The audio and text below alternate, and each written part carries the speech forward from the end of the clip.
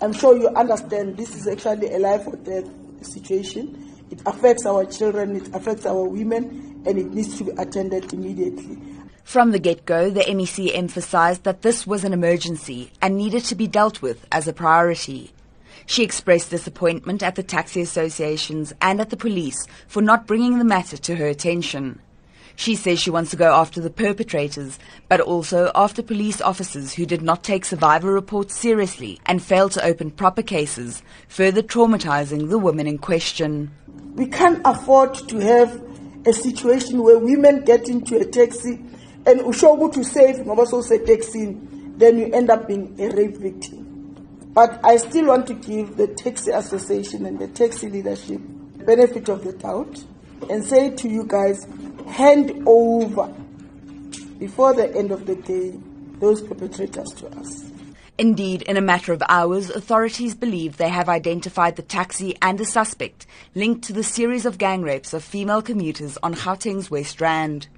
The MEC has also called on men, especially black men, to stand up and protect women, to distance themselves from perpetrators, to condemn acts of violence against women, and to say, not in our name.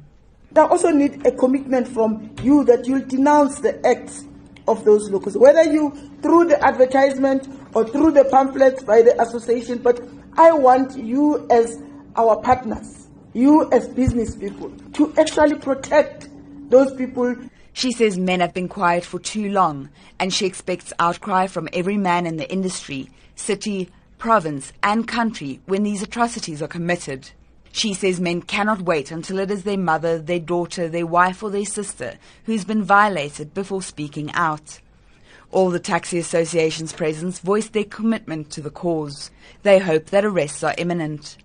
Meanwhile, the taxi associations have urged women to look out for stickers on the doors or back of taxis, bearing the surnames and associations of drivers before they get in. Women are also advised not to get into empty taxis or taxis where only men or only one other woman is present. I'm Jamaine Krige in Johannesburg.